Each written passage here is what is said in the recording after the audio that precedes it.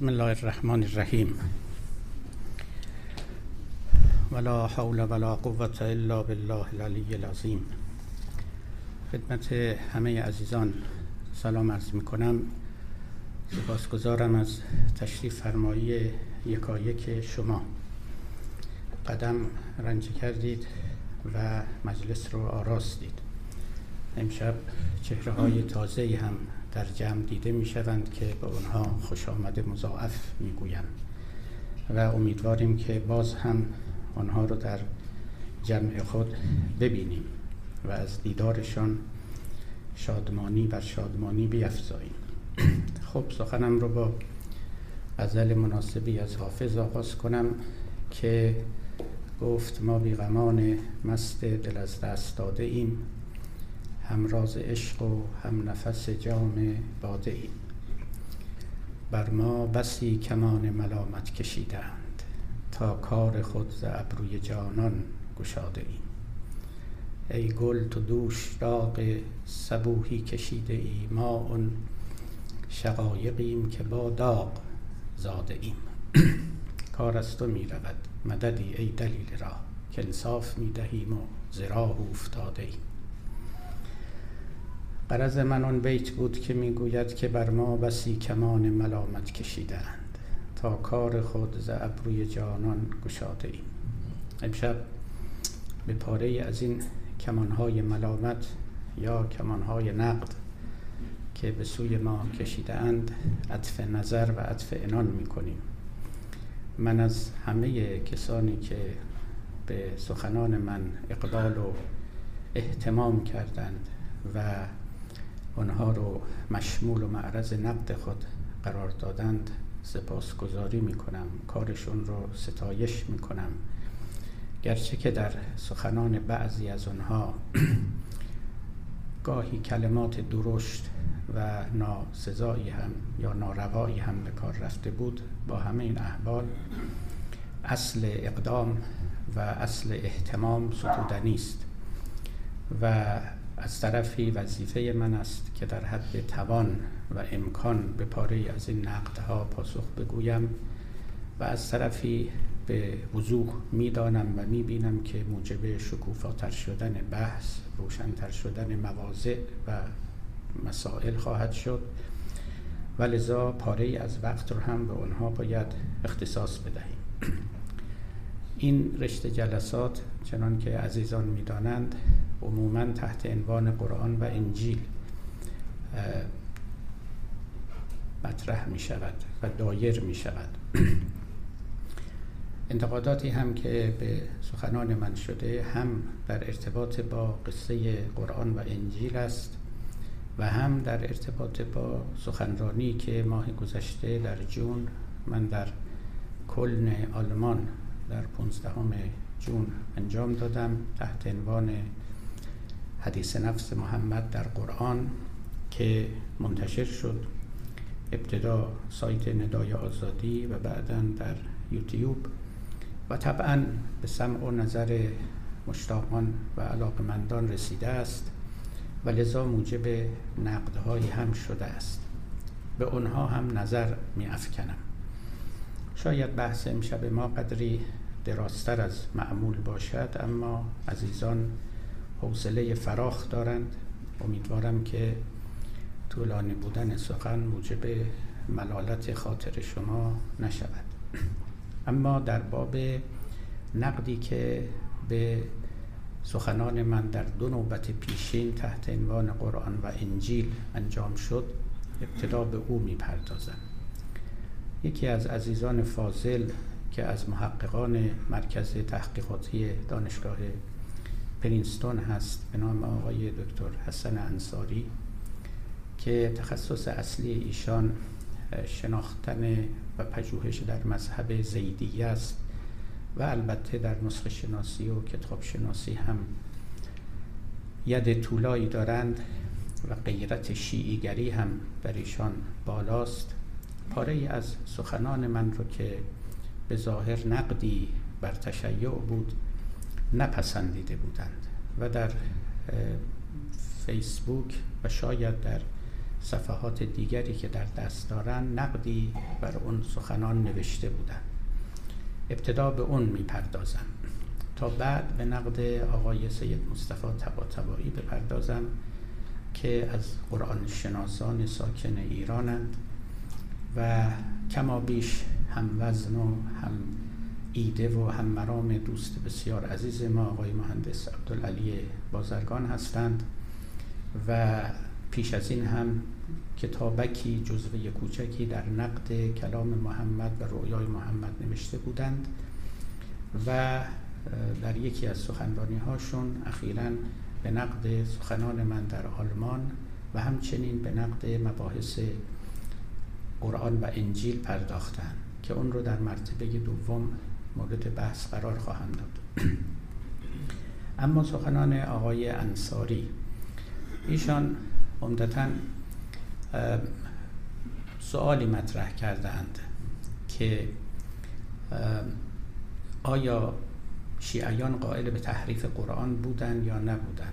آیا شیعیان ابتدا کننده به لعنت دیگران بودند یا نبودند؟ عزیزانی که در جلسات پیشین حضور داشتند لاجرم به یاد دارند که من وقتی در باب تحریف اناجیل سخن می گفتم دایره سخن به اینجا کشید که در مورد کتاب مقدس قرآن هم چنین آرایی بیان شده است.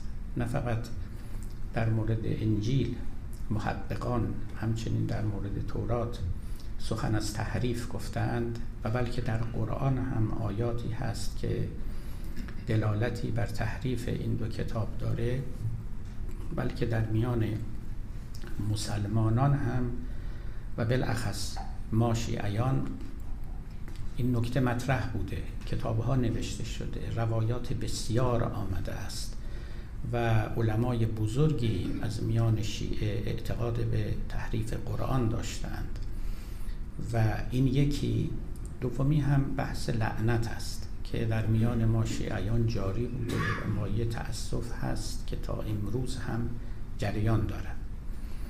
آقای انصاری از سر غیرت شیعی بر من خورده گرفتند که این سخنان با حقایق تاریخی وفق نمی دهد و یک دو جا هم به من توصیه کردند که شما بهتر است بیشتر مطالعه کنید و تحقیق و تأملتون رو دقیقتر و عمیقتر انجام بدید. خب این توصیهشون هم توصیه نیکو و مبارکی است، من عمل خواهم کرد. عرض می شود که اما اونچه هم که من قبلا گفتم از سر بی تأملی و بی تحقیقی نبود. خب به هر حال سالهای سال است که ما تو این زمینه ها فکر می کنیم، کار می کنیم، تأمل می کنیم، کشاورزی می کنیم، دانه می کاریم، محصول بر می داریم. بکاشتند و بخوردیم و کاشتیم و خورند، چو بنگری همه برزیگران یکدیگریم. به هر حال از محصول زحمات دیگران بهره می بریم. اگر خودمون هم بختیار و نیکبخت باشیم محصولی بر آن محصولات می افزاییم. من بیاد دارم که از نوجوانی، یعنی هنوز من 20 سال نداشتم، 18 سال داشتم که خواندن تفسیر صافی مرحوم ملا محسن فیض کاشانی رو آغاز کردم. اولین تفسیر از میان تفاسیر مسلمین بود. بعداً البته فراتر از حوزه تفاسیر شیعی رفت، تفسیر فخر رازی رو مخصوصاً در مطالعه گرفتم و بسی کتب دیگر. اولین چیزی که در تفسیر ملا محسن فیض کاشانی در چشم من زد این بود که مرحوم ملا محسن قائل به تحریف قرآن بود. مقدمه بلندی در این تفسیر نوشته است. ملا محسن یک اخباری معتدل است و همه اخباریون قائل به تحریف قرآن بودند. اخباریونی که عمدتاً در دوران صفویه ظهور کردند و در همون دوران هم کمابیش افول کردند. اخباری بودند به این دلیل که به قرآن اعتنا و اهتمامی نداشتند و معتقد بودند که خبرهایی که در اصول کافی و بعضی کتب معتبر شیعه آمده است موثق‌تر و صحیح‌تر است از قرآن. من خودم با بعضی از این اخباریون نشست و برخاست داشتم، سخنانشون رو شنیدم، علاوه بر آثارشون که خوندم. یادم در مجلسی بودیم و یکی از همین اخباریون در تهران آمده بود استدلال میکرد، میگفت در قرآن آیاتی هست که اعتقاد به اونها کفر است. مثلا آیه‌ای که میگوید که فما یکذبک بعد بالدین الیس الله باحکم الحاکمین، به پیامبر میگوید که چه باعث میشود که تو قیامت رو و روز حشر رو انکار کنی. و او میگفت که مگر میشود پیغمبر انکار رستاخیز بکند؟ این آیه از آیات تحریف شده است که در قرآن است و امثال اینها. مرحوم ملا محسن فیض کاشانی مقدمه مفصلی در این باب نوشته بود، روایات بسیاری رو از کتب شیعه نقل کرده بود، اما البته در انتها نتیجه گرفته بود که بله این روایات هست و ما با اونها نمیتوانیم کاری بکنیم، اما اتکاء ما و اطمینان ما به امامان شیعه است، چون اونها قرآن موجود رو قبول داشتن و به او استناد و اتکا می‌کردن، ما هم قبول داریم و به این معنا و به این اندازه می‌توانیم از قرآن دفاع کنیم، نه چیزی بیشتر از این.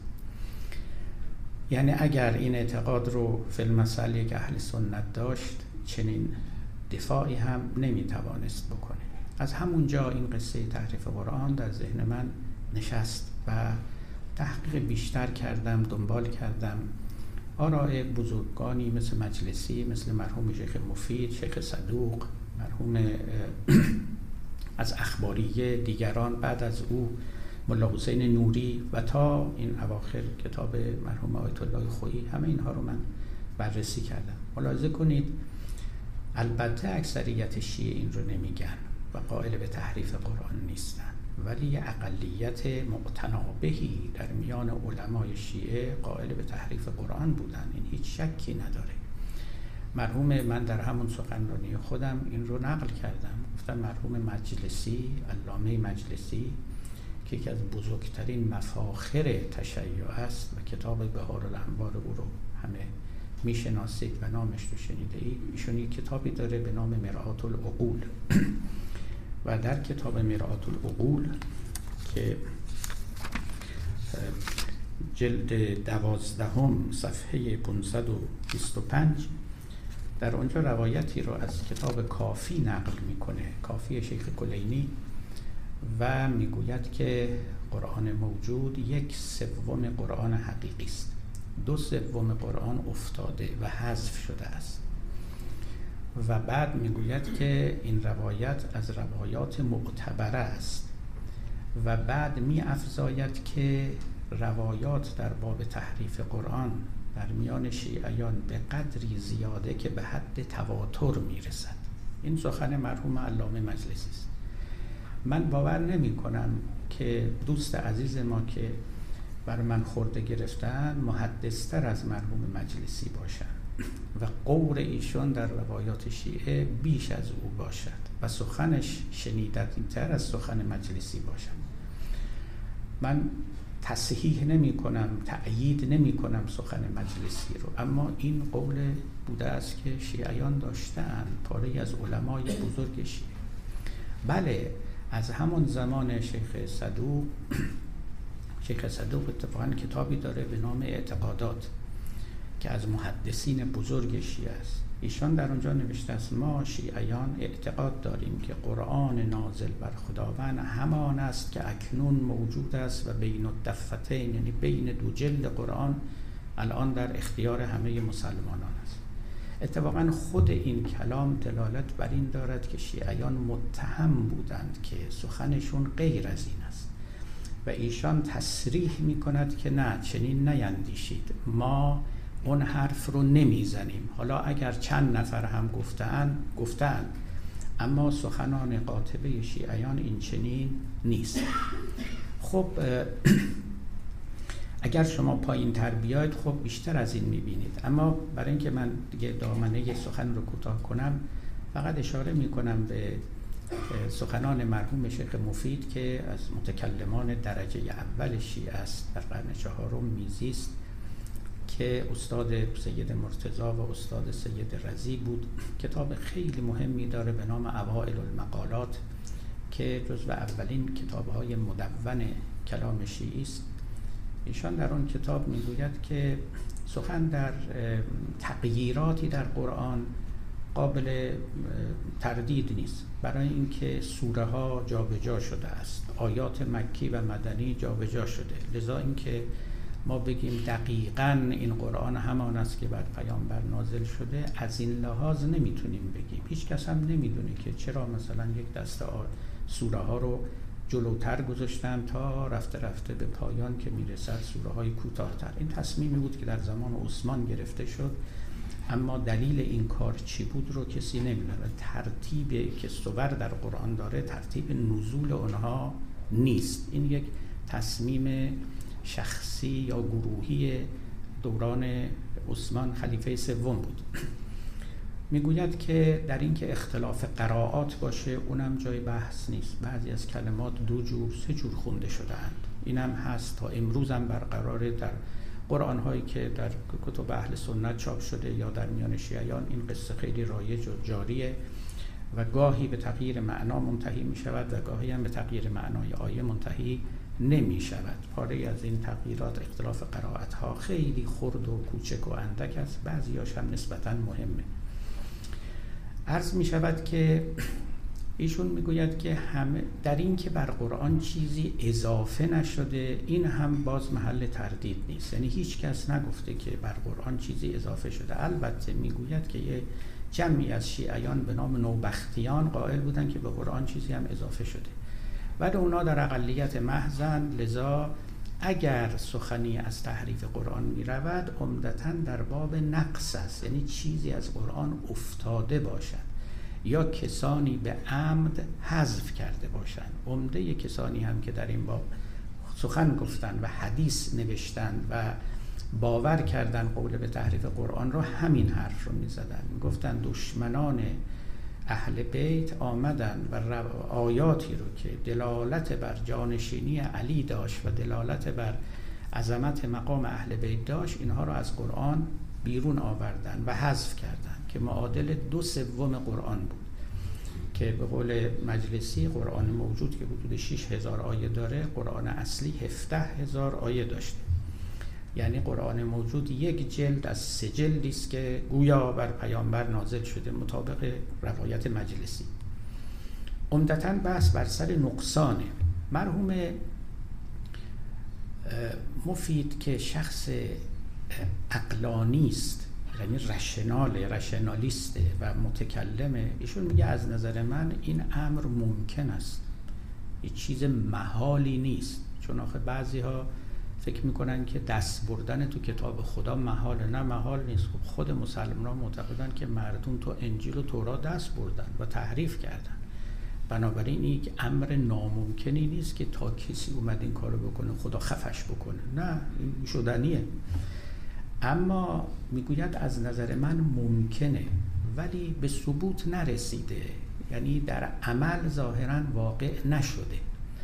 اما این حرف ایشون هم عجیب است که اگر واقع میشد خدا باید مردم رو خبر بکنه. این دومیش رو متاسفانه ما از ایشون نمیتونیم بپذیریم. این یک نوع خداشناسی عجیبی است که میان متکلمان بوده که خدا باید در همین مسائل خرد یک مرتبه وارد بشه و مثلا آیه‌ای رو که کسی از قرآن پاک کرده و حذف کرده بیاره بنویسه توی قرآن، یا مثلا به یاد کسی بیاورد که فلان آیه رو برو بر قرآن اضافه کن و امثال. نه، همچنان که گفتن مسلمان ها معتقدن تورات، انجیل، اینا که کتاب‌هایی بود که اونا منزل من عند الله بود، مورد تحریف قرار گرفت و جمع کثیری گمراه شدن. شیخ مفید خیلی درست میگه هیچ اشکالی نداشت، محالیت و امتناعی هم نداشت، اما در عمل نشد. چرا نشد؟ این چراشو ایشون نمیگه. یه عده‌ای فکر میکنن خدای ملائکه‌ای رو موکل کرده بود که حافظ قرآن باشن، ولی مرحوم فخر رازی که او هم از متکلمین درجه اول اهل سنت است و یک عقلانیت جباری داره، حقیقتا آدم رو به خضوع وامی داره وقتی آثار او رو میخونه، خیلی راحت میگه نه، اینکه خداوند قرآن رو حفظ کرد معنیش این نیست که با اسباب و وسایل ماورای طبیعی، نه، دوران یه دورانی بود که تقریبا اجازه نمیداد چنین بشود. بسیاری افراد حفظ بودن قرآن رو و همینطور هم هست. در نمازهاشون سوره های قرآن رو میخوندن، سوره های بلند، سوره های کوتاه. افراد زیادی حفظ داشتن. حتی یکی از علتهای این که قرآن رو جمع آوری کردن و به صورت مصحف، یعنی یک کتاب در آوردن، این بود که در یکی از جنگ‌ها 80 نفر از حافظان قرآن کشته شدن. دوان آمدن نزد عمر که اگه این اتفاق باز هم بیفته و این حفاظ قرآن از بین برن، ما دیگه قرآن نخواهیم داشت. و اینجا بود که دست به کار شدن که قرآن رو روی کاغذ بیارن، به صورت کتاب درارن، که از زمان خلیفه دوم آغاز شد و در زمان خلیفه سوم به پایان رسید. قطعات مختلف قرآن در دست مردم بود. بعد فخر رازی میگه بله قصه همینه، یعنی حافظان قرآن زیاد بودند و اجازه نمیدادند که کسی بر قرآن چیزی بیفزاید یا چیزی بکاهد، تا حدود یک قرن و نیم بعد که کاغذ میان مسلمان ها فراوان شد و رفته نوشتن کتاب ها به مطرح شد. خب قرآن هم روی کاغذ آمد و یعنی نسخه های بسیار پیدا کرد و بعد از اونم که دیگه امکان تحریف تقریباً به صفر رسید. و این فقط البته قرآن نبود. شما همه شنیدید مثلا شعرای بزرگ عرب در دوران جاهلی، یعنی ما قبل پیامبر اسلام و همچنین بعد از ایشون، قصیده های بلندی سرودن. الان کتاباشون هست. اینا چجوری به ما رسیده؟ اینا همه در حفظ مردم بوده. افراد با حافظه های قوی در اون موقع وجود داشتن. یکی از عللش هم همین بود که مردم اتکا به ذهن و حافظه شون میکردن، چون چیز دیگری نبود که با اتکا کنن. مثل ما موبایل و این چیزا نداشتن که دیگه یه شماره تلفن یادمونه، نه نشونی خونمون یادمونه، هیچی، همه رو بعد از اون تو نگاه کنیم. اما اون موقع چون اینا نبود، حقیقتا بیشتر تقویت میکردن، یعنی میخواستن که یا مثلا خطبه های نهج البلاغه، اگر حالا نه همه پاره از اونها رو از امام علی بدانیم، اینا رو کسی پای سخنرانی ایشون نمی نوشت، ضبط صوت هم نمیگذاشت، حفظ می شدن. به همین دلیل هم اختلاف هم هست، یعنی یک کسی نقل کرده، دیگری با چند تا کلمه متفاوت نقل کرده، ولی یعنی کلانش منقول افتاده. قرآن هم همینطور بود. و درست میگه مرحوم شیخ مفید و فخر رازی که حفظ شد و اسباب و وسایل طبیعی هم حفظ شد. حالا اگرم نقصانی به قول آقای مفید افتاده، خدا باید مردم رو خبر کنه، که به نظر من نه، یا نقصانی نیفتاده یا اگه افتاده هیچ کس خبر نداره. و علی ای حال قرآن موجود قرآنی است که قابل اعتماد است. قدیمترین نسخه های قرآنی هم که پدید آمده، این تاکنون به دست آمده که تقریباً به نیم قرن به زمان پیغمبر میرسد تا امروز، شاید بعداً از این قدیمی تر هم پیدا بشه، اینا نسخه ها تقریباً یکسانن، بسیار اختلافات کمی دارن. و این برخلاف اون چیزی است که ما در تاریخ تورات میبینیم، در تاریخ انجیل میبینیم. مسلمان ها خیلی اهتمام داشتن که این کتاب رو چنان که هست و بوده است حفظ کنن. اما این که در شیعیان قصه تحریف بالا گرفت و البته بعداً خفیفتر شد تا در زمان ما مرحوم آیت الله خویی کتابی نوشت و گفت تمام روایات تحریف همه روایات ضعیفاً، مجعولاً، موضوعاً، مکذوباً و غیر قابل اعتماداً. شیعیان این اونهایی که این حرف رو در آوردن فکر می‌کردن به تشیع خدمتی می‌کنن و اینکه قرآنی بوده که بر جانشینی علی تنصیص کرده، بر عظمت مقام اهل بیت و غیره، اما دشمنان اون رو حذف کردن. یک سخن غیر تاریخی، نامعقول و نهایتاً به زیان تشیع، اما یک حقیقت تاریخی است. دوست ما آقای انصاری گفتن یه قلیلی از قالیان، کسانی که اهل قلوف بودن، اینها بحث تحریف قرآن رو کردن. نه، اینطور نیست. اینها بیشتر از این بودن. از قالیان هم قصه فراتر میرفت و متاسفانه یک اثر یک لکه تیره است که بر تاریخ تشیع نشسته. البته امروز ما خوشنودیم، دیگه هیچ یک از علمای شیعه این حرفا نمیزنند و همشون مهر بطلان و خاتمت بر این سخن زده‌اند، اما به لحاظ تاریخی غیر قابل انکار است. نکته دومی که ایشون بر من خورده گرفتن این است که چرا گفتی شیعیان به لعنت دیگران و مخالفان اقدام کردند؟ این کار را اولین بار معاویه کرد. بله، منم قبول دارم، اولین بار معاویه باب لعنت رو باز کرد، لعنت بر علی، در همون وقتی که علی زنده بود و پس از شهادت ایشان خب بر منابر امام علی رو لعن می‌کردند و این یک بدعت بسیار شوم، نامیمون و نکوهیدنی و ناپذیرفتنی بود و هست. اما مطلب این است که این در میان اهل سنت ریشه پیدا نکرد. یعنی امروز ما هیچ اهل سنتی رو نمیشناسیم که خدای نکرده علی رو لعن بکنه. علی جزو خلفای چهارگانه است، احترامی رو که عمر داره، عثمان داره، ابوبکر داره، امام علی هم داره، بلکه نزد پاری از اهل سنت امام علی افضلیت دارد بر دیگر خلفا. اما خب به هر حال هر 4 تا خلفای راشدین محسوب می شوند، همه محترم و همه مورد ستایش و احترام همه مسلمین، مسلمان، شیعه و اهل سنت. ولی با کمال تأسف عکس العملی که شیعیان نشان دادن عکس العمل ماندگاری شد. این اون چیزی است که نکوهیدنی است، ناپسندیدنی است و باز خوشبختانه در روزگار ما، در همین روزگار ما امروز این عمل زشت هم رفته رفته به فراموشی سپرده می شود از بصیرت و از بینایی پاره از عالمان ما. من به یاد دارم که در سفری با آیت الله معرفت که از قضا یکی از قرآن شناسان معاصر بود، با هم در لندن بودیم برای شرکت در یکی از کنگره های اینترفیس دیالوگ رفته بودیم و ضمن بحث‌های خصوصی که با هم می‌کردیم آیت الله معرفت گفت بله اخیراً به من خبر آوردن که یه عده‌ای از شیعیان در پاکستان بر بالای پشت بام یک مسجدی نشستن و لعن خلفا می‌کردن و من به اونها گفتم که به اینها بگید این کار حرام است، این کار خلاف رضای رسول الله است. من به ایشون گفتم حاج آقا شما کجا بودید قرنها که این کار صورت می گرفت؟ شما تازه یادتون افتاده که این کار حرامه، این کار زشته، این کار تفرقه بین مسلمینه، این کار هیچ عقلانیتی بر نمی داره جز این که ما را از هم جداتر بکنه، چیز دیگری نیست، یک جور تشفی خاطر جاهلانه است.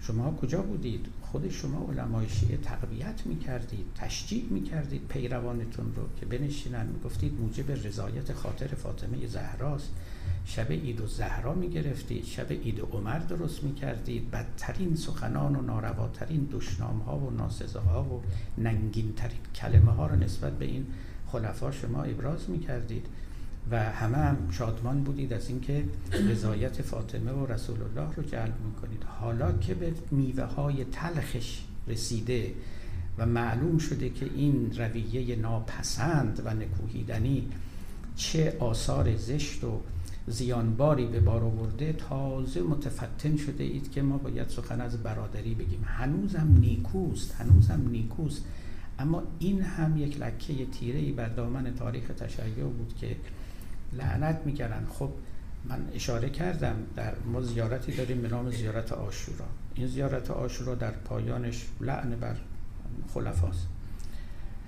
مرحوم آقای عسکری که یکی از شیعیان غالی بود، از علمای بزرگ بود و ایشان رفته بود ترکیه، گریبان ایشون رو گرفته بودن که اینا چیه تو مفاتیح الجنان نوشته و این لعنها. ایشون در اونجا قدری کوتاه آمده بود که نه چنین نیست و لابد اینها اضافه شده است و یک توجیهاتی کرده بود. آمد ایران، گریبانش رو گرفتن که این حرفا چیه، اونجا زدیم. مجبور شد که باز اینجا هم یک کمی کوتاه بیاد، یه چیزایی بگه موافق میل شیعیان، تا خود آیت الله معرفت، همین که از ایشون نام بردن، مرحوم ایشون یک مقاله نوشت و در آنجا گفت این تیکه مربوط به لعن بعداً به اصل زیارت اضافه شده، در اصل نبوده. حالا اصلا اصل و فرعی وجود نداره، اصلش هم یه عده‌ای در آوردن. یعنی فکر نکنید مثل زیارتنامه آقای خمینی که الان یه زیارتنامه درست کردن اونجا زدن، در گذشته هم این کارا رو می‌کردن. شما فکر کن زیارت عاشورا از آسمون اومده؟ نه، یه عده‌ای نشستن برای امام حسین زیارتی درست کردن. توی این زیارت هم شما وقتی بخونید خیلی روشن است که روح انتقام جویی در آنجا بسیار حی حاضر است که خدای وقتی رو بیار ما از دشمنان انتقام بگیریم، اینا که خون حسین رو ریختن. من قبلا هم این رو گفته بودم، این زیارت برای یه وقتی خوب بود. الان کی مونده از اون بنی امیه که ما گریبانشو بگیریم و خونشو بریزیم به انتقام ریختن خون حسین؟ یه وقتی اینا بودن، بچه هاشون یا پاره‌ای از حاکمان بنی امیه که هنوز اون شیوه ها رو تأیید می‌کردن. بله، این میتوانست کسی بگوید و از خدا بخواهد که با امام منصور من اهل بیت محمد، با یک امامی که ظفرمند و پیروز باشه، در رکاب او بجنگن با بنی امیه، با دشمنان اهل بیت. امروز که اصلا اینا هیچ موضوعیتی نداره، یعنی واقعا صورت مسئله به طور کامل پاک شده. تازه اصلش که اینه، بعد حالا یه عده اومدن یه زنگولن بهش آویزون کردن، یه فرعی که درش همین این لعنت ها هست که علمای ما هم به اینجور مخمسه ها افکندن.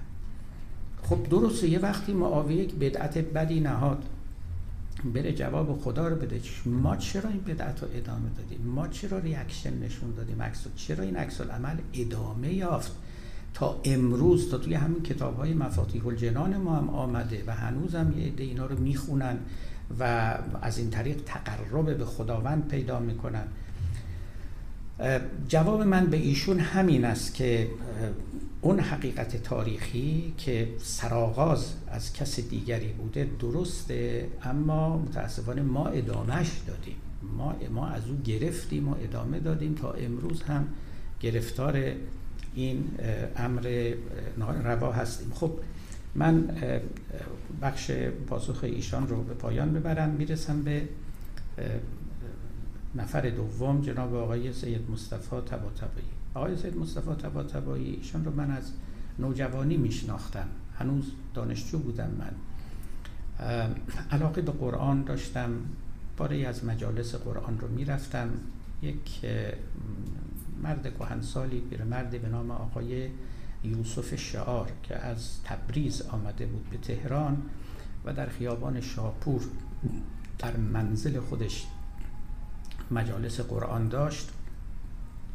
من هم به دلالت یکی از دوستان به اونجا راه پیدا کردم و اولین بار بود که آقای طباطبایی رو هم در اونجا می دیدم. البته بعدها دیدارهای بسیار داشتیم، حتی یک دو بار من با ایشون مناظره هم کردم در همون عوالم جوانی و نوجوانی بر سر مسائل شیعه و سنی. خب ایشان شهرت داشت به اینکه مشرب میانه‌ای بین شیعه و سنی دارد. البته در اون روزگار ایشان رو متهم می‌کردن به وهابی بودن که اینا البته القاب شایسته‌ای نبود. تشخیص من اکنون این است و ایشان همچنینن، یک مشرب میانه‌ای بین شیعه و سنی دارند. از همون ایام هم ایشون برخلاف شیعیان که نماز جمعه نمی‌خواندن، خودش نماز جمعه در منزلش دایر می‌کرد و کسانی رو هم داشت که پیروی از او می‌کردند. تا امروز هم این نماز جمعه ایشون برقرار است و مستقلاً در منزل می‌خواند و پیروانی هم دارد. از قضا پاره‌ای از این نقدهای رو هم که ایشون به من کرده گویا در خطبه‌های همون نمازهای جمعه بوده، چون بعضی‌هاش معلومه که بعد ایشون وارد بحث‌های دیگری می‌شود و غیره. باری خب غیرت قرآنی ایشان خیلی بالاست، برخلاف اون دوست اولی ما که غیرت شیعی او خیلی زیاده است. ایشون فردی است که بیش از هر چیزی با قرآن انس داره، از مفسران قرآن و در مورد البته پیامبر اسلام و تاریخ اسلام هم صاحب نظر است، کتاب ها نوشته. اولین کسی بود که کتاب 23 سال علی دشتی که به قلم علی نقی منزوی نوشته شده بود و قبل از انقلاب در سال 1054 در ایران منتشر شد و قائله‌ای به پا کرد، ایشان بعد از انقلاب جواب اون کتاب رو نوشت. شاید شنیده باشید اون کتاب رو، من دیگه نمیخوام اون رو زیادی معرفی بکنم. علی نقی منزوی که پسر مرحوم شیخ بزرگ منزوی، شیخ آقا بزرگ بهش میگفتن و صاحب کتاب از ذریعه، چند فرزندان بسیار داشت ایشان. چند نفر از این فرزنداش مارکسیست شدن. یکیشون همین آقای علی نقی منزوی بود که مدت‌ها در لبنان به سر می برد و بعد از انقلاب هم به ایران آمد و یک بار هم به دیدن من آمد، شاید بیش از یک بار با هم صحبت می کردیم و من از او پرسیدم، گفتم این کتاب 23 سال قصهش چیه؟ گفت حقیقتش این است که این کتاب رو گفتم من در این کتاب قلم علی دشتی رو می بینم. گفت بله، علی دشتی نوشت، من یادداشتامو به او دادم و به من گفت من ماتریالیست تاریخی هم، یعنی من گفت من چه کار کنم، من ماتریالیسم تاریخی رو قبول دارم، یعنی همون مشرب مارکسیسم رو که همه حوادث تاریخی رو بر مبنای ماتریالیسم و اقتصاد توجیه میکنه. باری آقای طباطبایی خب دلیری کرد و پاسخی به کتاب 23 سال نوشت که کتابی است که نبوت پیامبر رو زیر سوال میبره، قرآن رو زیر سوال میبره، با استشهادات و استنادات تاریخی و قرآنی. به هر حال علی دشتی قبلا آخوند بود و اطلاعات حوزوی و علمی و فقهی و این چیزها هم داشت. من یادم 1154 که از انگلستان سفری رفتم به ایران، 1-2 ماه رمضانی بود، مرحوم آقای مطهری رو دیدم. ایشان خب خیلی نگران بود که این کتاب به دست عامه رسیده و منتشر شده، اونها رو این رو کار ساواک میدونستن و گفتن که نسخه از این کتاب رو هم به مرحوم علامه طباطبایی دادن. اما تا انقلاب شد چیزی نوشته از مرحوم مطهری یا دیگران در باب اون کتاب، یعنی در جواب و رد اون کتاب در نیامد تا آقای طباطبایی نوشت. باری این را رو گفتم برای اینکه آشناتون کنم با زمینه فکری ایشان و زمینه‌های عملی. ایشان از غیرت اسلام ورزیشون از وقتی که من آغاز کردم به بحث کلام محمد و رویای محمد وارد میدان شدن و بارها ضمن چندین کلیپ، چندین ویدیو دائما سخنان من مطرح می‌کردند و پاسخهایی می‌دادند تا همین اواخر که بحث‌های مربوط به قرآن و انجیل من رو مورد نقد قرار دادن. بعد یک سخنرانی کردم من در کل، چنان که گفتم تحت عنوان محمد در قرآن. اون هم به مذاق ایشان خوش نیامده بود و یک سخنرانی تام و تمامی در نقد او کردند و در اونجا آوردند که البته این سخن حق است و نیکوست که توی این ایران هیچ کس فکر قرآن نیست. اگر شما یک کلمه راجع ولایت بگی، چی بگی، همه میریزن سرت. اما اگر مثل فلانی بیای به قرآن حمله بکنی و حتی قرآن رو تخفیف بکنی، تحقیر بکنی، اینا نسبت‌هایی است که ایشون به من میده، هیچ یک از این علمایی که از راه دین ارتزاق میکنن اصلا ککشون نمیگزه و فکر قرآن نیستن. و لذا من از سر غیرت دینی، یعنی ایشان، اقدام به پاسخگویی میکنم. و خب نکاتی رو گفتن. من در سفر اخیرم در کانادا که بودم جلسه‌ای داشتیم برای رونمایی کتاب کلام محمد و رویای محمد. در اونجا من راجع به این کتاب و اینکه اندیشه های اولیه این کتاب چگونه در من جوشید و از اینکه در یک به اصطلاح نگاه فلسفی ما بعد طبیعی و نسبت خدا با جهان وقتی که من فکر می‌کردم، خورده خورده این رسید به قصه وحی و اینکه خداوند چه نقشی در وحی میتواند داشته باشد، نسبت طبیعت و ماوراء طبیعت چیست. و از اینجا بود که من راه پیدا کردم به قصه رؤیا. ایشان همین چند روز پیش این سخنرانی من رو هم شنیدند و یک نقدی هم بر اون وارد کردند که من قبل از اینکه بیام این جلسه اون نقد به دست من رسید و گوش میدادم. مختصر بود، در 15 دقیقه، اما نشان میداد که پیگیرن در این امر و خلاصه صادرات ما کاملا وارداتی است در اونجا و خب بازم عرض کردم ستودنی است و موجب خوشنودی من است، نیکوست که کسی اقبال و اهتمامی میکنه و اینها رو زیر تیغ نقد میبره. خب برای اینکه وقتمونم رفته رفته داره کوتاه میشه، من وارد اصل مطلب بشم. ایشان در ابتدای سخنشون میگویند که فلانی میگوید که قرآن تألیف پیامبر است و بعد میگویند که فلانی گفته است که جبرئیل دروغ است. البته من هیچ وقت نگفتم جبرئیل دروغه. این تعبیر ایشان تعبیر درستی نیست و نوعی تحریف محسوب میشه. ولی در این که قرآن تألیف پیامبر است، البته من این رو به زبان صریح و به بانگ بلند گفتم و در آثار خودم آوردم که خداوند محمد رو تألیف کرد و محمد قرآن رو تألیف کرد. یعنی قرآن تألیف خداوند است، اما تألیف با واسطه، نه تألیف بی واسطه. خب دلایل خودم هم ذکر کردم که معنی ندارد که بگیم خداوند سخن میگوید. سخن گفتن نسبتش به خداوند نسبت مجازی است، نسبت حقیقی نیست. درسته که تو قرآن هم داریم کلم الله موسی تکلیما، ولی خداوند سخن نمیگوید اونگونه که آدمیان سخن میگویند. حتی اونجا هم که موسی کلام خدا رو شنید، کلام خدا رو در ذهن خودش شنید، یعنی سابجکتیو بود.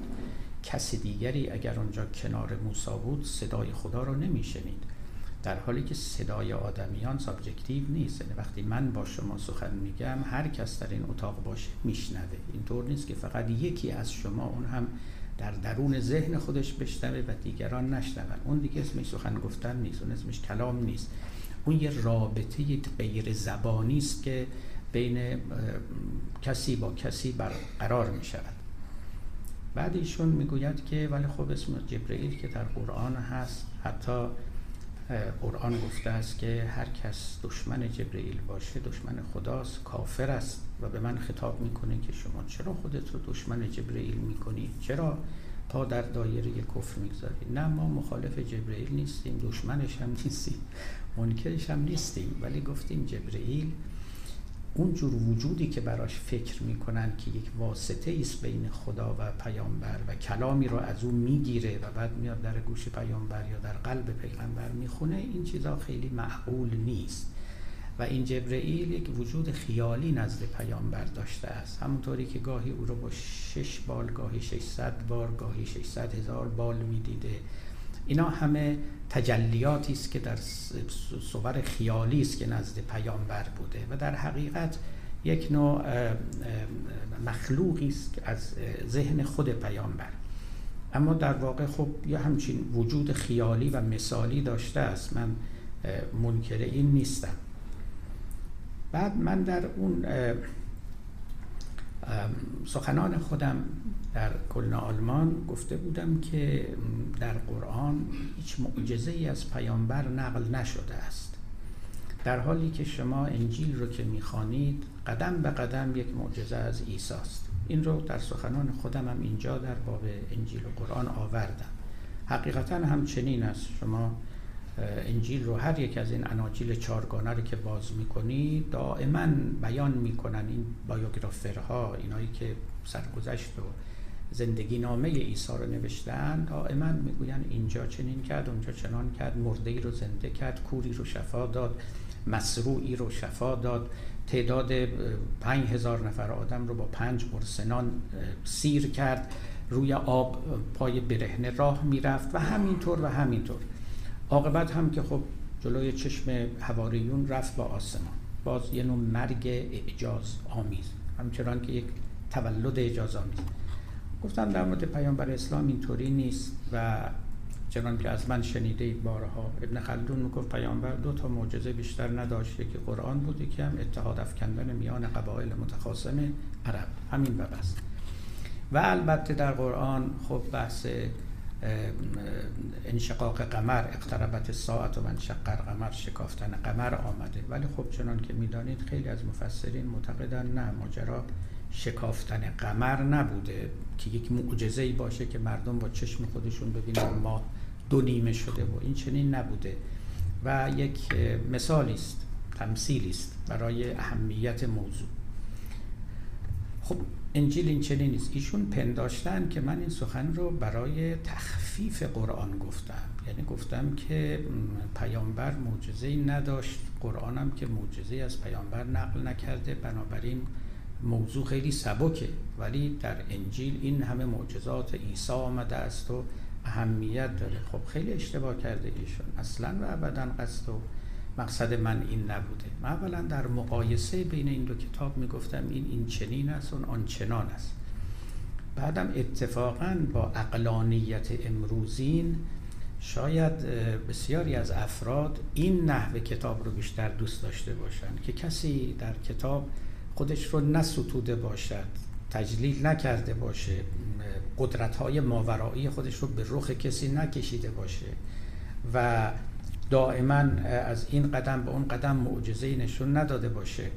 خیلی عادی، انا بشر مثلکم، این فرق داره با اونچه که از مسیح ما دیده ایم یا مسیحیان درباره اون میگویند که او اصولا یه آدم انسان مافوق بود، اصلا انسان نبود، خدا بود، آمده بود و یه چند صباحی جامعه انسانیت پوشیده بود و کارهای خارق العاده میکرد همواره و میخوان او رو این چنین نشون بدن. اتفاقا قرآن که نمیخواد این کارو بکنه، پیامبرم این کارو نکرده و به صریحا میگه من بشرم و این دقیقا در مقابل مسیحیتی که میگفتن عیسی بشر نیست، عیسی خداست، یک جنس دیگر است.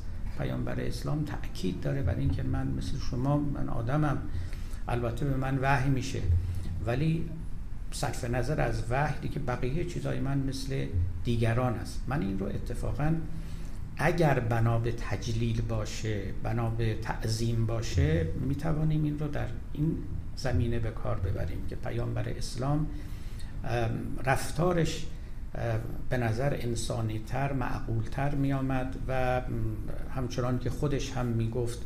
یک بار یک خانومی آمده بود پیش ایشون که چیزی سوالی بکنه، بعد وقتی پیش پیامبر رسید کمی هیبت پیامبر او رو گرفت و می لرزید. پیامبر به او گفت برای چی؟ آروم باش، من پسر یه زنی هستم که خودش با دست خودش از پستان بز شیر می دوشید. ما مثل همین، فرقی من ندارم با شما ها، چرا می ترسی؟ چرا رعب تو رو گرفته؟ ما یکسان هستیم. این رو ترویج می کرد، تبلیغ می کرد. مثلا در روایات هست که پیامبر با اصحابشون به یه پیکنیکی به اصطلاح امروز ما دشت گشتی رفته بودن. خب یه جایی رفته بودن لابد اطراف مدینه یا جای خرمتری، سبزتری، سایه ساری. اصحاب ایشون بلند شدن که کارا رو بکنن، لابد یه دیگی بار بذارن، یه سفره‌ای بندازن، غذای آماده کنن. ایشون هم بلند شدن و مشغول هیزم جمع کردن شدن. بعد این صحابیان اومدن پیش ایشون با تواضع و با خواهش که آقا شما این کارا رو نکنید، شما بفرمایید بشینید، ما برای خدمت تو میزه ایم، چون تو خدمت میکنی پس ما کییم، ما برات خدمت شما رو بکنیم. بعد ایشون یه جمله خیلی مهمه گفتن ان الله لا یحب ان یرى العبد متمیزا بین اصحابه. خدا دوست نداره که ببینه یه نفر میون بقیه متمایز است از بقیه، همه باید مثل هم باشن. خب ببینید این چیزی بود که پیامبر میگفت، ابلاغ میکرد، در عمل هم انجام میداد. منم وقتی که گفتم قرآن این چنینه منظورم این بود.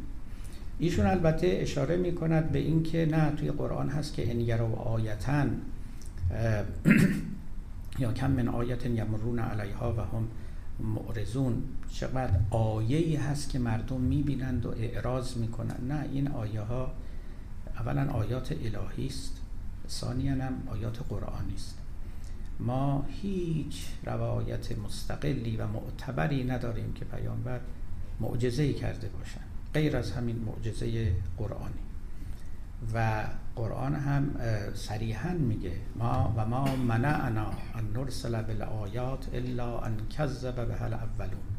این از آیات عجیب قرآنه، به لحاظ کلامی هم خیلی محل بحثه. اون چه که باعث شد که ما، یعنی خدا، دیگه آیات نفرستیم این است که گذشتگان این آیات رو تکذیب کردن. یعنی ظاهر آیه قرآن رو بگیرید مثل که خدا درس گرفته از تاریخ، از رویه آدم. و ما منعنا، چیزی مانع نشد که آیات بفرستیم فقط مگر تکذیب پیشینیان. هرچی ما آیات فرستادیم، معجزات نشونشون دادیم، اینا نه تنها قبول نکردن، زیر بار نرفتن، بلکه بیشتر انکار کردن و تکذیب کردن. دیگه نمیفرستیم. اینو خود قرآن داره میگه دیگه. توجه فرمودید؟ یعنی در مورد پیامبر اسلام قرار نیست. ایشون البته بعد اتکا میکنن، ذکر میکنن یک روایتی رو از کتاب طبری یا جای دیگه که بله پیامبر در یکی از جنگ ها سپاهیان، لشکریان و مرکبشون همه اینا تشنه بودن و سنگی بود که آب مختصری از او می آمد. ایشون به هر حال اونجا دعای خوندن و دست بر سنگ نهادند و سنگ یک مرتبه منفجر شد و چشمه سار از او جاری شد. بنده این روایت ها رو میدونم، خیلی هم بیشتر از اینها وجود داره، ولی کو اعتبار، چگونه میشه اینا رو اثبات کرد؟ از این روایت ها فراوان است، فراوان. من در بحث از خرافات اونایی که اون نوار من رو گوش کردن یعنی گفتم یا آقای در ایران بالای منبر میگفت که ظاهرا همین جنگ بود و ایشون حالا نوع دیگه نقل میکرد، گفت جنگی بود و سپاهیان بسیاری همراه پیامبر میرفتن، گرما بود و خشکی بود و کم آبی بود و گرسنگی بود و اومدن نزد پیامبر که آقا لشکریان دارن هلاک میشن، یه فکری بکنید. ایشون گفتن خب بگید همه لشکریان بیان و همه آمدند و گفت بگین مشکا رو بیارن، همه مرکب‌ها و حیوانات و شتر و اسب و غیره همه رو بیارن. بعد ایشون ایستادند و این دوتا دستشون رو گرفتن و از هر انگشت ایشون مثل شالوله، این تعبیر همون آقا بود، مثل شالوله آب میزد بیرون. همه مردم خوردن، مشکا رو پر کردن، ظرفا رو پر کردن، همه سر حال رو راه افتادن رفتن برای جنگیدن.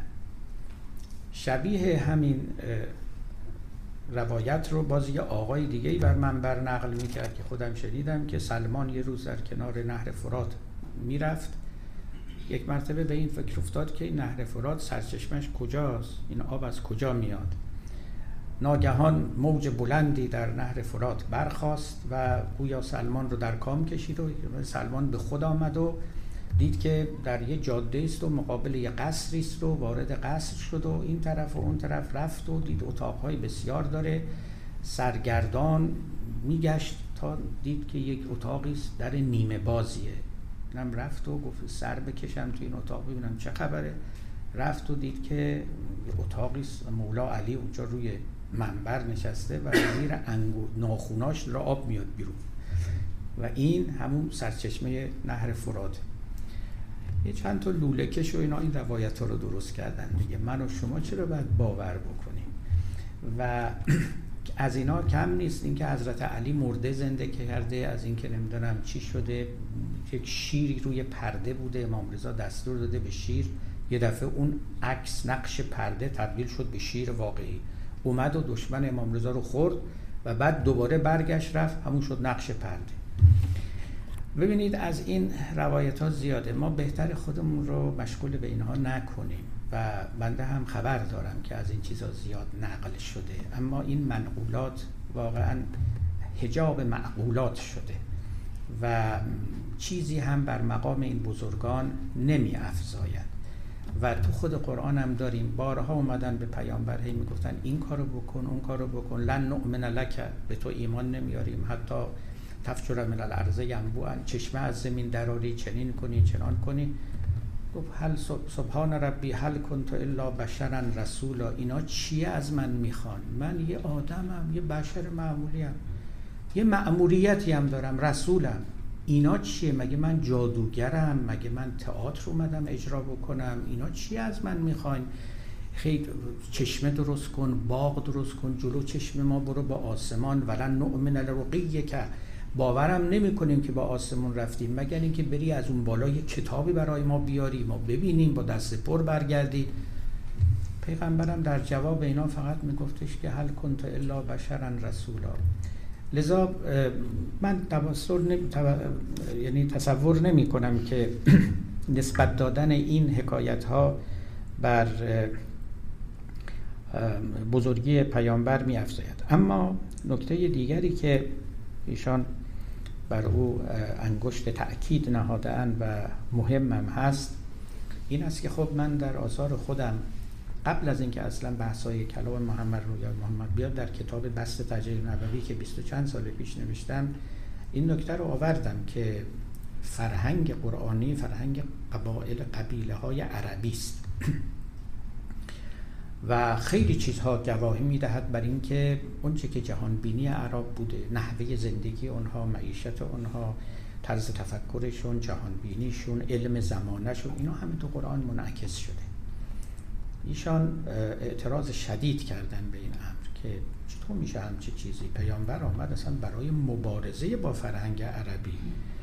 مگه فرهنگ عربی بت پرستی نبود؟ پیامبر با بت پرستی مبارزه کرد. مگه رباخواری نبود؟ با رباخواری مبارزه کرد. مگه دخترکشی نبود؟ با اون مبارزه کرد. مگه همین خصومت قبایلی نبود؟ با اینها مبارزه کرد. اینا رو سعی کرد تصحیح کنه، تعدیل کنه یا از میان برداره. چه معنا داره که ما بگیم که فرهنگ عربی در قرآن منعکس شده؟ پس این نزاع و جدال بین پیامبر و قومش بر سر چی بود اگر بنا نبود که تغییر فرهنگ بدهد؟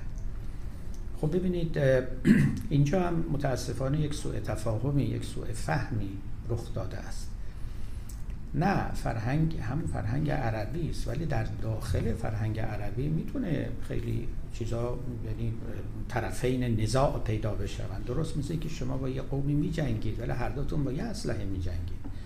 شما هم با شمشیر به دستتونه، طرف مقابل هم شمشیر به دستشه، با هم میجنگید، با هم اختلاف دارید، اما سلاحتون، ابزار و وسایلتون یکیست. من اولین چیزی رو که در فرهنگ عربی نقل کردم در نوشته‌های خودم زبان عربی بود. ایشون میگن خب این البته معنی نداره که پیامبری بیاد و زبان قومش سخن نگه، با عربا به انگلیسی حرف بزنه، به آلمانی حرف بزنه. البته که معنی نداره، ولی مطلب همینه اتفاقا، این که یه پیامبری مقید میشه، مجبور میشه، اینجوری بگیم خدا مقید میشه، مجبور میشه به زبان عربی سخن بگه، خودش رو تو چارچوب این زبان قرار داده. این زبان یه محدودیتایی داره که بر پیامبر، بر دین او و بر خدا تحمیل میشه. این یه نکته مهمی است. شما با هر زبانی هر کاری نمیتونید بکنید. زبانها ظرفیت‌های مختلف دارن، بستگی داره که این زبان کجا تولید شده باشه، در چه معیشتی، چون زبان همیشه نسبت ویژه و مستقیمی داره با معیشتی که یک قوم دارن. یعنی شما چی جوری زندگی میکنید، تو دنیا چی دیدین، چی فهمیدین، اینا تو زبانتون منعکس میشه. مثلا بسیاری از چیزایی که وجود نداره، اسمی، کلمه‌ای تو زبان شما براش پیدا نمیشه. جهان بینی شما زبانتون رو شکل میده، چون هر زبانی در واقعیت برش میده. حالا جای بحث زیاد اینجا نیست که زبان رو که جهان رو ما چجوری برش میدیم و بعد بر حسب این تقسیم بندی ها نامگذاری میکنیم. خیلی از مفاهیمی که شما ندارید تو زبانتون هم پیدا نمیشه. من همیشه گفتم که اگر پیامبر فی المثل در یونان مبعوث میشد، قطعا زبان ایشون با این زبان عربی که الان داریم متفاوت بود، چون زبان یونان یه زبان پخته، سخته، فرهیخته بود. زبان شتر و نمیدونم بیابون و اینا نبود، زبان فیلسوفان بود، زبانی بود که توش علت بود، معلول بود، جوهر بود، عرض بود، قوه بود، فعل بود، اینا بود. و شما مطمئن باشید اگر این قرآن اونجا نازل میشد از این اصطلاحات و مفاهیم استفاده میکرد. عربا نداشتن این مفاهیم رو. ببینید خیلی از مفسرین ما زور میزنن بگن اصل علیت تو قرآن آمده. خب علیت نبود، عربا با این مفهوم آشنا نبودن. کلمه سبب رو هم که به کار میبردن، سبب یعنی تناب، یعنی رشته، یعنی رسن. بعدن فیلسوفان اومدن این کلمه رو انتزاعی کردن، تجریدی کردن و از توش مفهوم رشته علیت رو به دست آوردن که گویی علت و معلول با هم دیگه پیوندی دارن، مثل اینکه یک رشته‌ای بین اینها این پیوند رو برقرار میکنه. ولی این مفاهیم مجرد تجرید شده در زبان یونان به خوبی شناخته شده، جا افتاده، پخته و کاربرددار مطرح میشد. و همچنین است عرب. خب من همیشه گفتم که در قرآن چند تا گفتمان وجود داره. یک گفتمان کاروانیه، یک گفتمان بازرگانی، یک گفتمان سلطانی. گفتمان کاروانی یعنی چی؟ یعنی تمام مفاهیم خویشاوندی که با قصه کاروان سر و کار داره و این چیزی بود که متعلق به معیشت عرب ها بود. کاروان را قافله داشتند و مال و تجاره می بردند و کالا و داخل عربستان، بیرون عربستان. یعنی مفهوم مال و تجاره، مفهوم دزد، مفهوم راهزن، مفهوم راه رو گم کردن، راه رو پیدا کردن، به مقصد رسیدن، به مقصد نرسیدن، سود کردن، زیان کردن، همه اینا همراه ایناست. شما اگر قرآن رو نگاه کنید با این زبون حرف میزنه. هل ادلکم علی تجارت تنجیکم من عذاب علیم. دینداری رو یه تجارت معرفی میکنه. آیا شما رو راهنمایی نکنم به یه تجارتی که این تجارت باعث میشه که شما از عذاب علیم نجات پیدا کنید؟ یا اینکه مثلا کسانی که کافر شدن فما ربحت تجارتهم و ما کانوا مهتدین، تجارتشون سود نکرد. کل این قصه دینداری رو به منزله یک تجارتی معرفی میکنه، یعنی کاری که مردم رو میشناختن، تاجر بودن، خود پیامبر تاجر بود، کارواندار بودند، بازرگانی میکردن. این گفتمان ها توی قرآن هست. کیست که به خدا قرض بدهد؟ من ذا الذی یقرض الله قرضا حسنا فیضاعفه له. رباخواری میون مردم جاری بود. پیامبر میگفت از هم ربا نگیرید، اما بیاد به خدا بدید، اون بهتون اضافه میده. با خدا رباخواری بکنید. کیست که به خدا قرض بدهد تا خدا چند برابر به او پس بدهد؟ شما این کار رو نکنید. ولی گفتمان بازرگانی است، گفتمان تجاری است. این که غولان هستند، راهزنان هستند، اینا گفتمان کاروانی است. این که خداوند پادشاه هست، این که بر تخت نشسته است، روز قیامت تخت او رو 8 ملائکه میآورند، اینا گفتمان سلطانی است. اینا را عربا آشنا بودن باهاش. با این گفتمان ها میشد با اونا صحبت کرد. اگر در جمع دیگری، در جای دیگری پیامبر بود، مسلماً از گفتمان های جاری در میان اونها استفاده میکرد و این چیز عجیبی نیست. شما حالا بگید مجبور شده این کار رو بکنه یا بگید اختیاراً این کار رو کرده، هیچ فرقی نمیکنه. بالاخره اون چی که در عمل واقع شده در قرآن اینه و این میتوانست جور دیگری باشه، کمان که مثلا در انجیل اینجوری نیست. یعنی اینجور گفتمان کاروانی شما ندارید، اینجور گفتمان بازرگانی شما ندارید. تمثیل هایی که عیسی میکنه خیلیاش کشاورزیه. برای اینکه همیشه میگه یه باغدار اینطوری بود، یه کسی رفت چند تا عمله استخدام کنه بیاره تو باغش براش کار بکنن. حوریایی بودن که تو مجلس عروسی تو یه باغی شرکت کردن.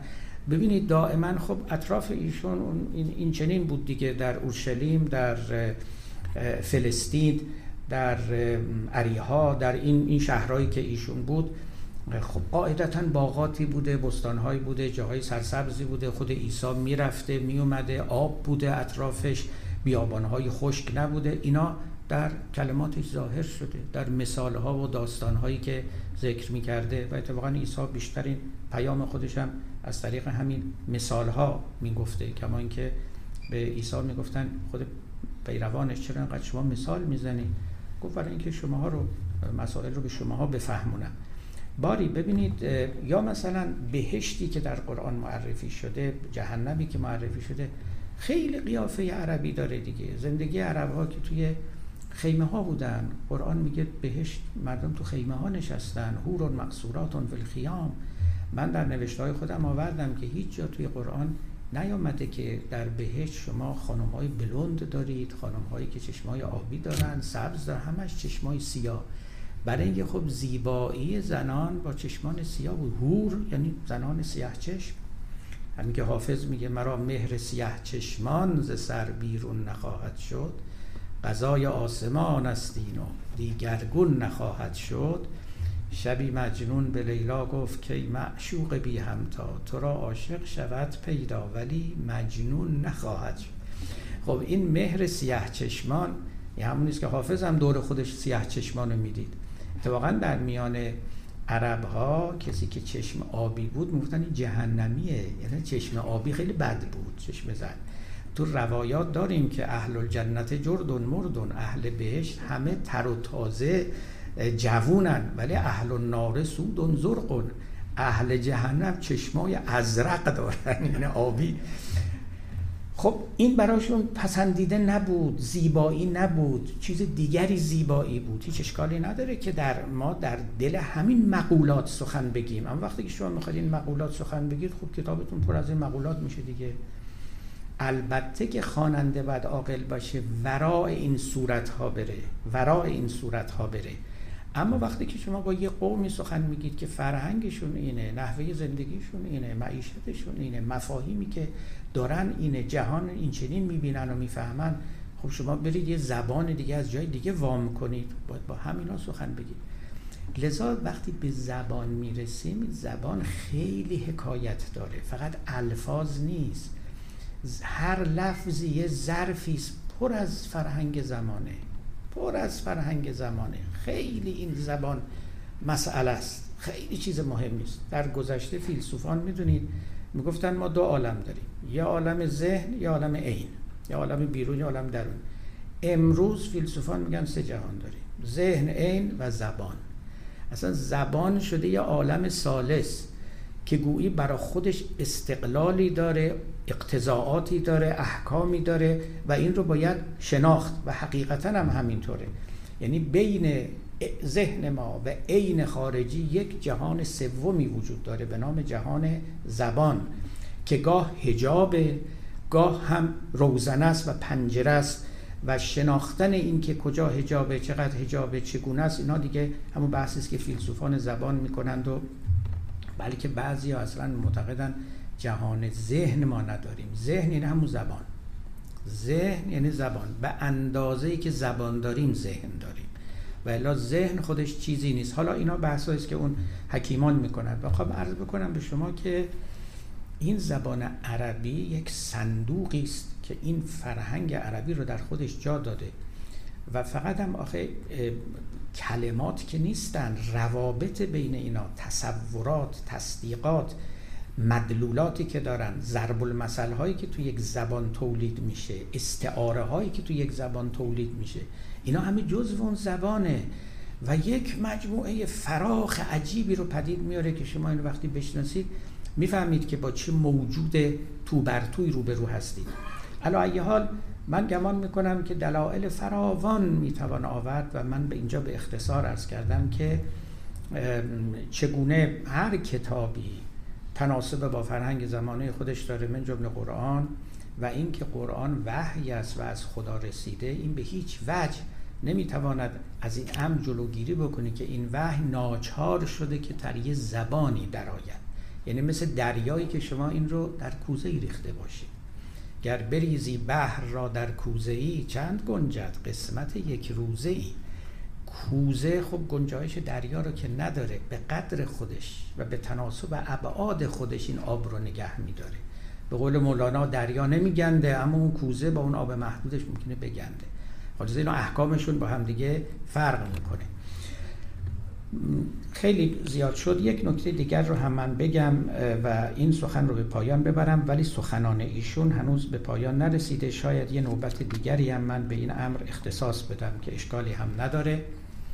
من در سخنان خودم آورده بودم که در تورات آمده است، در سفر خروج، در همون یکی از اسفار 5 تورات، که وقتی که خداوند با موسی سخن میگه، موسی به خدا میگه که خدایا تو کی هستی داری با من صحبت میکنی؟ من اگه رفتم پیش قومم به اونها بگم کی با من حرف زد، اسمش چیه، مشخصاتش چیه؟ و اینجاست که خداوند به اون میگوید که من آنم که هستم، من همانم که هستم. اهیه آشر اهیه به عبری، یعنی من همانم که هستم. من این رو مقایسه کردم با اونچه که در قرآن آمده. ببینید این کلام من همانم که هستم به تعبیرات ما یک بی صورتی تام است، یعنی وجود خالص است. نمیگه من کیم، فقط میگه من هستم. توجه میکنید؟ نمیگه من کی هستم، میگه من هستم، همین، من همونم که هستم. گفتم ولی شما در قرآن اگر ملاحظه بکنید، حتی اونجا که داستان موسی رو با خدا نقل میکنه که چند جا همین داستان نقل شده، نمیدونم 10 جا یا بیشتر، خب وقتی که خداوند خودش رو به موسی معرفی میکنه هیچ جا نمیگه من همانم که هستم. هر جایی یه نامی برای خودش ذکر میکنه. من الله هم، انا الله. الله خب یک لفظ عربی بود، الاله، اون خدای بزرگ، در کنار اله‌های کوچکتری که عرب‌ها داشتن، و یا با صفت‌های دیگه، حی، قیوم، رحمان، رحیم، سمیع، بصیر الی آخر. اما هیچ جا این تعبیر نیامده که من همینم که هستم، من اسم ندارم، من پیور بینگ، یعنی به قول حکمای ما وجود صرفم، صرف الوجودم و بی صورتم به قول مولانا. ولی در قرآن خدا با صورته، حتی در همون گفتگویی که با موسی میکنه، جاهای دیگه هم که همینطوره. ایشان بر من خورده گرفتن که نه اینطور نیست و گفتن که تو سخنان فلاسفه رو قاطی کردی اینجا با قرآن. اونا میگن خدا صرف الوجود است و فلان. نه، اینجا منظور این هستش که خدا گفته من قائم به ذاتم، من واجب الوجودم. خب قائم به ذات و واجب الوجودم که حرفای فلاسفه است. این که قرآن هیچ جا قائم به ذات نگفته، هیچ جا واجب الوجود نگفته. حتی عرفای ما میگفتن این کلماتو برای خدا به کار نبرید، برای اینکه اینها ساخته های بشریه و اتفاقا اینطور نیست. مفسرین تورات خیلی هاشون به این نکته خیلی اشاره های مهم میکردن که این قول در تورات درست، البته جاهای دیگه سخنان دیگری در باب خدا هست، یهوه هست، همین انا هست، احیه انا، یعنی من، که اونجا هم باز فقط منه، هیچ خصوصیت دیگری نداره. ولی خب متفاوت است با اونچه که در قرآن آمده و قصه این نیست که یکی بهتر از دیگری است. تجربه های پیامبرانه متفاوت است. پیامبر اسلام خدا رو اونجوری تجربه کرده، موسی اونجوری تجربه کرده، عیسی یه جورای دیگه. دائما میگه پدر، اصلا خدا رو پدر میدیده. این خیلی مهمه و خودش هم میگفت من پسر این خدا هستم. یک قربی بین خودش و خدا احساس میکرد. حرفایی که بعداً در آوردن که این مولود خدا بوده، اینا رو بذاریم کنار. حتی مجازاً هم بگیریم، اینکه شما خدا رو به چشم پدر نگاه کنید، یک بار در کلمات پیامبر اسلامی نیامده، یک بار در کلمات موسی نیامده، ولی دائما عیسی میگه پیش پدر خواهم رفت، چنین چنان، و این نسبت خودش رو با خدا نسبت پدری و پسری میگیره. یک چنین محبتی بین خودش و خدا برقرار میکنه. از این تفاوت ها که ایشالا من بعداً در نسبت انجیل یا کتاب مقدس تورات و انجیل و قرآن بیشتر از اینا خواهم گفت، خیلی زیاده. ببینید در تورات در انجیل عیسی 3 وصف برای خودش ذکر میکنه، خیلی جالب. یکی میگه من نورم، این یکی تو قرآن اومده، الله نور السماوات و الارض، خدا نوره. میگه خدا نور است، بله خدا نور است، God is light. در جای دیگه میگه God is love، خدا عشق است. این رو ما تو قرآن نداریم. این تجربه پیامبرانه نبوده در اسلام. یه جای دیگه هم عیسی میگه من حیاتم، I am the way, I am the life. یا در یه جاهای دیگه میگه من نان حیاتم. ببین درست مثل آب حیات که میگیم، عیسی میگه من نان حیاتم، هر کی منو بخوره سیر میشه دیگه گرسنگی نمیبینه. این تجربه ها رو پیامبر اسلام نداشته. ایشون خدا رو به القاب و اوصاف دیگری ذکر کرده، در جامعه های دیگری مشاهده کرده. این تنوع تجربه های پیامبرانه است، این همون پلورالیزمه. این همون حرفی است که مولوی هم میزد، میگفتش که از نظرگاه هسته ای مغز وجود اختلاف مؤمن و گبر و یهود. اختلاف مؤمن و گبر و یهود به دلیل اختلاف منظر است، اختلاف نظرگاه است، اختلاف پرسپکتیو است. یعنی پیامبرانشون اینها رو خدا رو چگونه دیدن، یکی این چنین دیده، یکی اونجا، همش هم درسته. برای اینکه خدا هزاران هزار چهره داره. ای تو را با هر دلی رازی دگر، هر گدا را با درت آزی دگر. 100,000 پرده دارد حسن دوست، می کند هر پرده آوازی دگر. هر روز خدا یه موسیقی تازه می نوازه، یه چهره تازه از خودش نشون میده، یک نکته و راز تازه‌ای رو در دل مشتاقان و عاشقان خودش میافکند. هیچ فرقی نمیکنه. همه اینها هم و همونی که قرآن گفت لا نفرق بین احد من رسله، بین این پیامبران هیچ فرقی نیست، یعنی در یک راستا قرار دارن، بلکه یک روحند. به قول مولانا یک روحند که تجربه های مختلف داره در ادوار مختلف. من میخوام بگم عمق این کلمات رو باید دریافت. اصلا این نکته نیست، چون ایشون 2-3 جا این نسبت ناروا رو به من دادن که فلانی در پی تخفیف قرآن است، بشکند قلم و دهان کسی که چنین اندیشه ناروایی داشته باشه. نه، اینطوری نیست.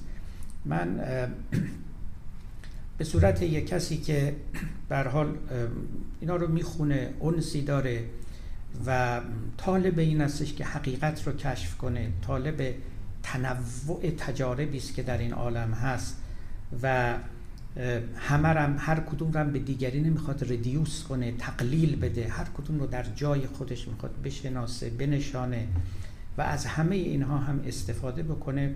در این موقعیت من سخن میگم و به این کتاب‌ها مراجعه میکنم و همونطوری که ما از پیامبر خودمون باید استفاده کنیم، از عیسی باید استفاده کنیم، از موسی استفاده کنیم، اینها که پیامبران هست، کوچکتر از اینها هم باید استفاده کنیم.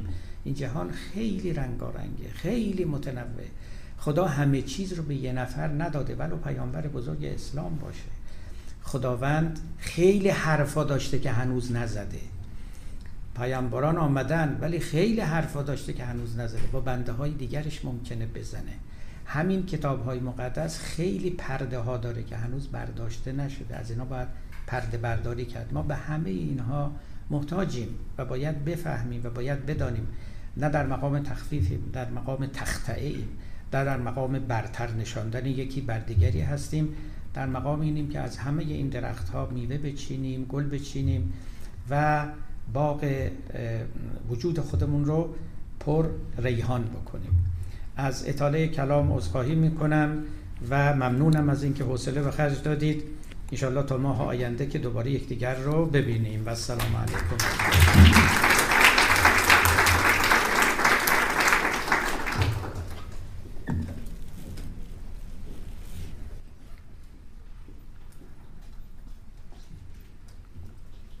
دوستان سوالی اگه دارن از رو لطفاً بکنید. سلام. فرمودید در مورد تحریف قرآن در بزرگان شیعه، من بخواستم اشاره از فرمودید در اهل تصمیم هم به همین نسبت این عقیده وجود داره یا کمتر یا بیشتر؟ نه خیر، نه، در اهل سنت وجود نداره این، یعنی قول به تحریف قرآن نیست. اتفاقا این به همین دلیلی که اونها بر شیعیان خورده گرفتن. شما همین امروز اگر مناظره هایی که و مباحث هایی که بین علمای شیعه و علمای سنت برقرار میشه که من بسیاری از اینها رو دیدم، اولین مچی که از شیعیان میگیره همینه که شما گفتین قرآن تحریف میشه و یکی از همین علمای اهل سنت میگفتش که با یک شیعه‌ای بحث میکردم، گفت نه من که معتقد نیستم که قرآن تحریف شده. با او گفتم آخه تو کی هستی؟ علمای بزرگ. میگفت انت من، تو کی هستی؟ علمای بزرگ شما این حرفو زدن، نه همه علمای شیعه. بازم تکرار میکنم چندی از علمای شیعه، ولی بله این حرف رو زدن. در این سطح و در این حد علمای اهل سنت سخنی نگفتن. در مورد همین سوالی که دوست کردن خواستم شما خواهش کنم که کتاب قرآن که منتشر میشه و برای اهل سنت همون کتابی است که برای اهل شیعه منتشر بشه یا تفاوت داره؟ نه تفاوت نداره. حالا این که اتفاقا گفتید خیلی جالبه. پای صحبت یکی از روشنفکران عرب بودم از مصر، آقای محمد عماره، که از روشنفکرانه.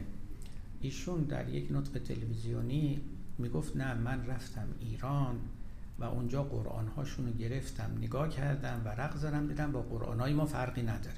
یعنی شما ببینید چه شایعاتی در میان مسلمان‌های غیر شیعی هست که شیعیان انقدر اعتقاد به تحریف قرآن دارن که قرآنی که دستشونه با قرآن ما فرق داره و یکی آمده حالا مثلا از سر خیرخواهی اومده و قرآن‌ها رو گرفته و ورق زده و رفته به اونا خبر برده براشون که نه اینطوری نیست و شاد باشید که قرآن آنها و ما یکیست. بله نه یکیست، نه هیچ فرقی نداره، هیچ وقت هم فرق نداشته، نه امروز، هیچ وقت قرآنی که من شیعیان بوده با اونا فرق نداشته. فقط اون قائلانه به تحریف میگفتن که آره قرآن هر دومون یکیه، اما این قرآن از قرآن هر دومون یه چیزای افتاده، ولی قرآنی که دستمونه بالاخره یکیست، فرق نداره، اما از همه قرآن همه ما یه 2/3 افتاده و این 1/3 که در دست ماست. بله. با سلام. سلام. خداوند شاکرم که تونستن در جلسه که شما سخنرانی می‌کنید. متشکرم. در ادامه اون صحبتی که می‌فرمایید که این ارائه‌ای که در قرآن شده در قالب زبان عربی هستش با تجربه‌هایی که داشتن و زبان‌ها، ما قبلا به این فکر کرده بودم و به نظرم این نتیجه ادامه همین بحث این نتیجه مطرح میشه که اون قوانین و اون چیزهایی که تو قرآن هست همش تو قالب اون اتفاقاتی هست که شما اینو قبلا هم فرمودید که رخ داده بودن و بنابراین در زمان فعلی که ما داریم زندگی میکنیم اینکه ما فکر کنیم که ما میخوایم حکومت اسلام درست کنیم که صحبت قبلی شما هم هست، به نظر من با این هیچ فرضی در نمیاد. یک اتفاقات تو این زمان رخ داده، تمام شده رفته و بعدش تمام قوانین بر اساس اون ساخته شده و بعد شما میتونید فقط نگاه کنید مثل همونجوری که شما به قول شما تورات عالم رو نگاه میکنید یا انجیل رو نگاه میکنید یا مثلا جنگ هایی که در غیر قالب های دینی رخ داده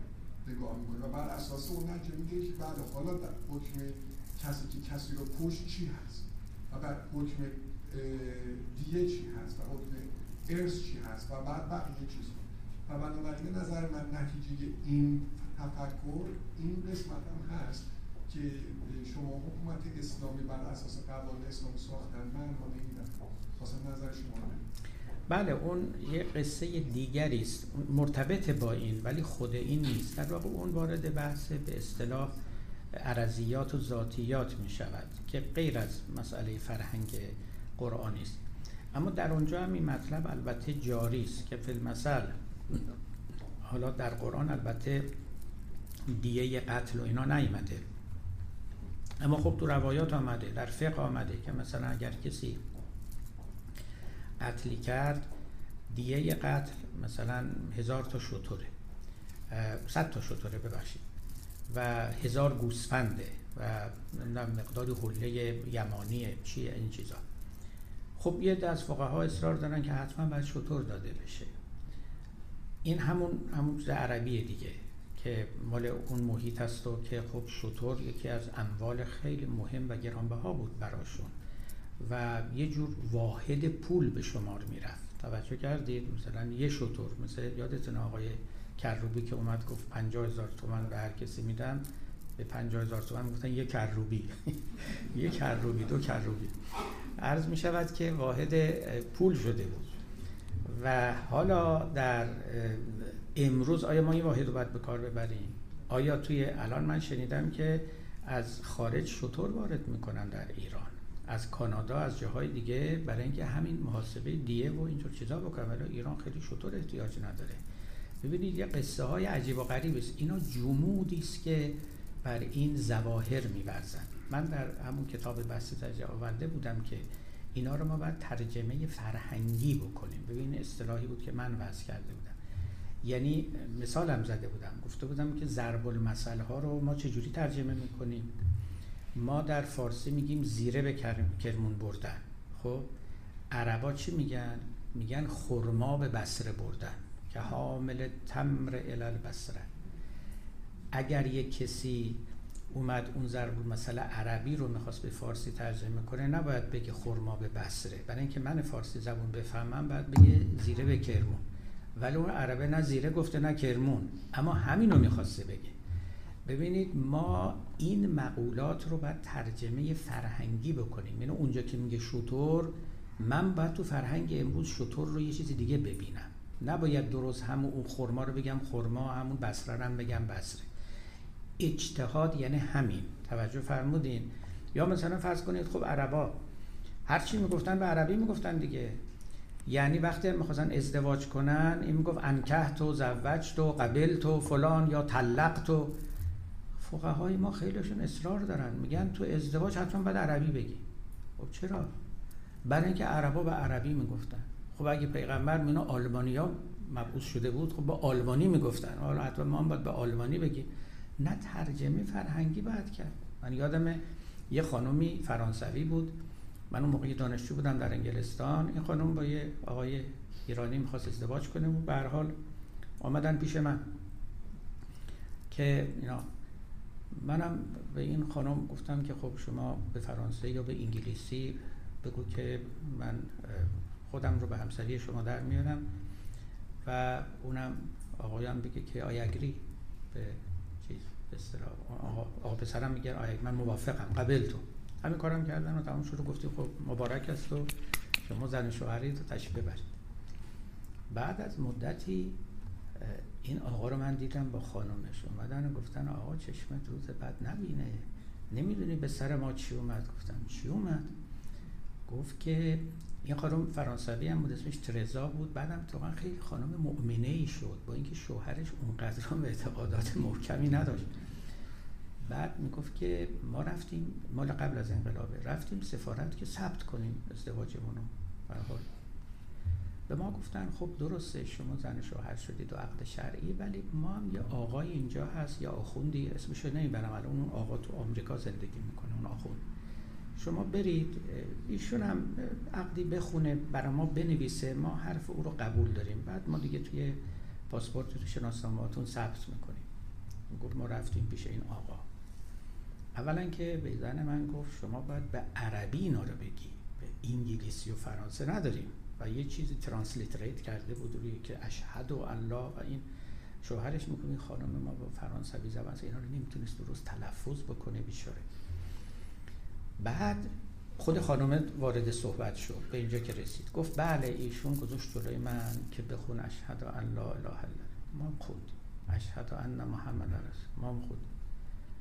بعد اشهد ان علی ولی الله، ما بهش گفتن ما اینو نداشتیم تا حالا، اشهد ان علی ولی الله چیه؟ گفت نه همینه، اشهد ان علی و اولاده الاثنا عشر معصومین ولی الله، 12 تا.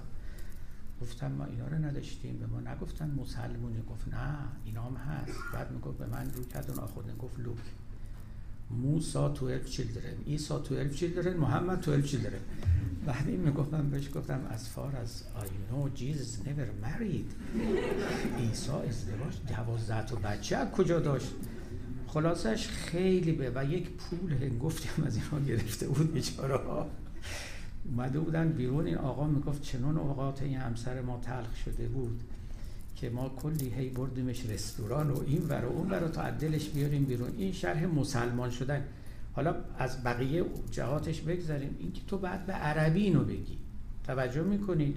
یا من در ایتالیا بودم، کاردار سفارت اونجا ایران خودش برای من نقل میکرد، میگفت یا آقا و خانم ایرانی رفته بودن پیش سفیر ایران در واتیکان، یه روحانی بود که من میشناختمش، که عقد کنن. این آقا اصرار کرده بود که شما خانم تا با حجاب جلو من نشینیم عقدتون نمیکنم. شما رو به خدا ببینید، این اسلام، این از خودشون در آوردن. یعنی عقد زن بی حجاب باطله، یعنی این مرد و زن برن نامشروع با هم رابطه داشته باشن. آخه اینا یعنی چی؟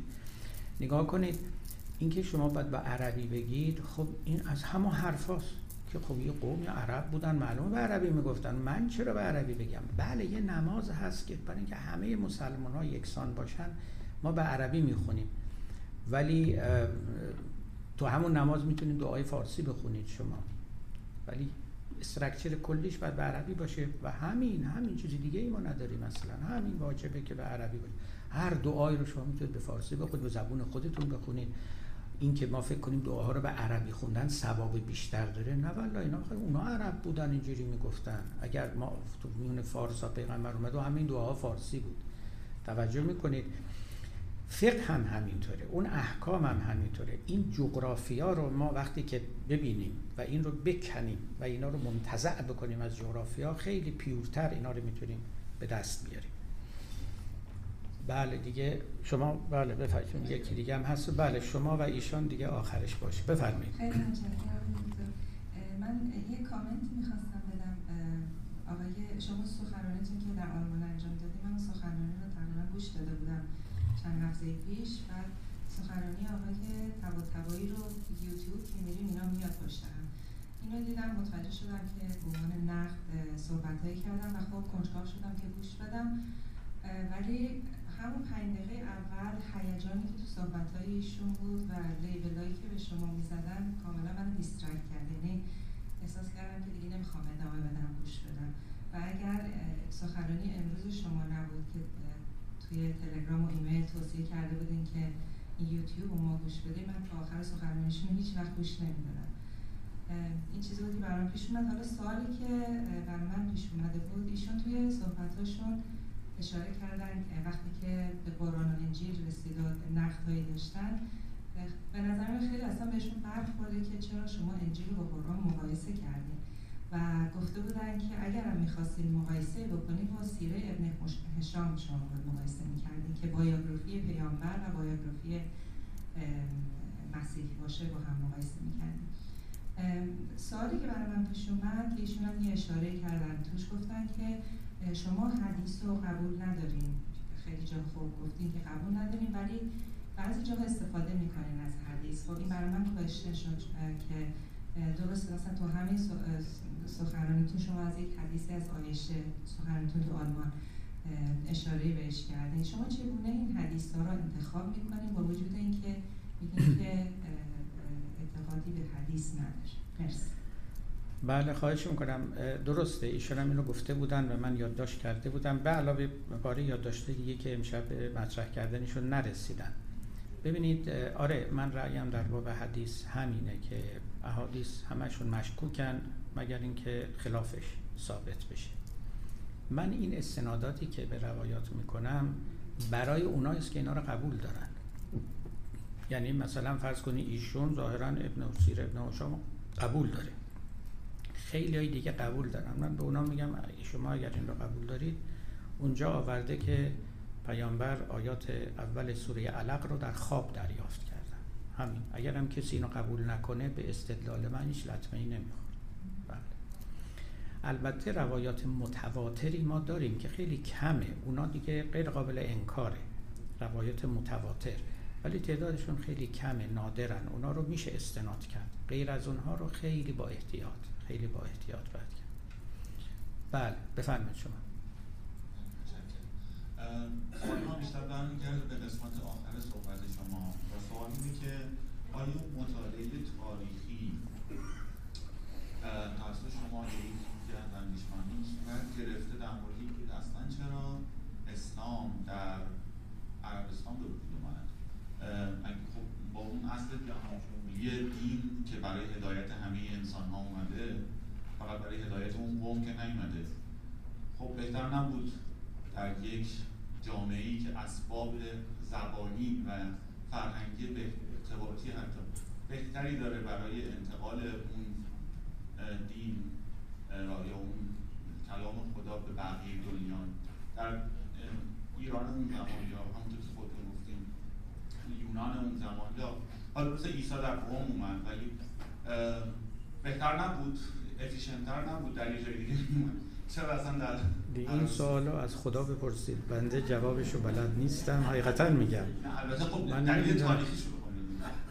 همینو عرض میکنم، من نمیدونم چرا اونجا شده. ببینید من اینا رو طبیعی میبینم، یعنی اینکه ما فکر کنیم مثلا خداوند میمد میشینه محاسبه میکنه کجا بهتره من این رو پیغمبر بفرستم کجا نه، اینجوریا به نظر من نمیاد. ببینید یه نفر در یه محیطی رشد میکنه، محیطی که سوابق تاریخی داره، ادیان دیگه در اونجا بودن، نیازهایی توی اون جامعه هست، خودش به مرتبه واجد یک کمالاتی میشه و احساس میکنه که پیامبره و میاد اظهار میکنه و از بعضی وقتا کارش میگیره، بعضی وقتا کارش نمیگیره. تو همین عربستان کسانی بودن ادعای پیامبری کردن کارشون نگرفت، بعد از پیغمبرم ادعا کردن نگرفت.